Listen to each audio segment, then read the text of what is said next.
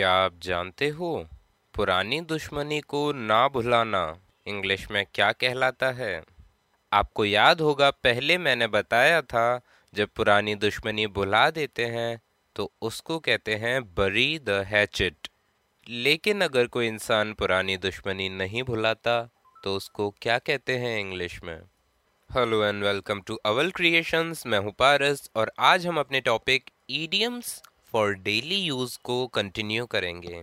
आज हम सीखेंगे पुरानी दुश्मनी को ना भुलाना और बदला लेने की सोचते रहने को इंग्लिश में क्या कहते हैं, उसके लिए क्या ईडियम है। Bear a grudge, BEAR, bear a grudge, GRUDGE, grudge. किसी बात पर गुस्सा रहना या किसी को माफ ना करना, यानी उससे बदला लेने की सोचते रहना या पुरानी दुश्मनी के बारे में सोचते रहना कहलाता है बियर अ ग्रज। अब इसके कुछ एग्जाम्पल्स देख लेते हैं जिससे आपको और अच्छे से समझ आ जाएगा।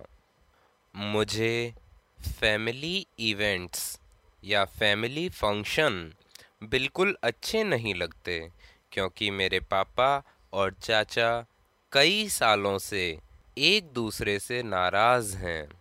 I really hate family events because my father and uncle still hold a grudge against each other from years ago। Hold a grudge या फिर बियर अ ग्रज दोनों ही बिल्कुल करेक्ट हैं। उसे उस जज से शिकायत है जिन्होंने उसे सजा सुनाई थी। She bears a grudge against the जज हु सेंटेंस्ड हर। सजा सुनाने को इंग्लिश में कहते हैं सेंटेंस, SENTENCE। आपने मूवीज में अक्सर करके सुना होगा sentenced to death, sentenced to life time imprisonment. क्या तुम अभी भी अपने पड़ोसी से नाराज हो उस छोटे से इंसिडेंट के लिए जब तुम 15 साल के थे? Are you still holding a grudge against your neighbour because of that incident when you were 15 years old? मेरी नानी अभी भी मेरी मम्मी से नाराज़ हैं क्योंकि उन्होंने उनकी परमिशन के बिना शादी कर ली थी। My grandmother still bears a grudge against my mother because she got married without her permission.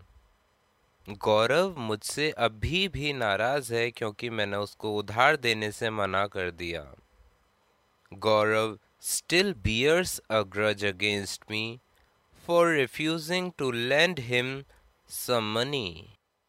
मुझे तुमसे कोई शिकायत नहीं है।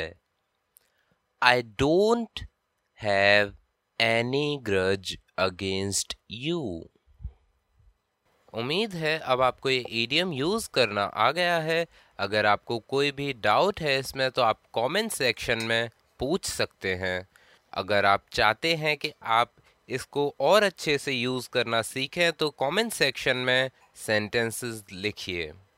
ऐसे ही मज़ेदार तरीके से इंग्लिश सीखने के लिए आज ही विज़िट करें avalenglish.com और फॉलो करें अवल क्रिएशंस को।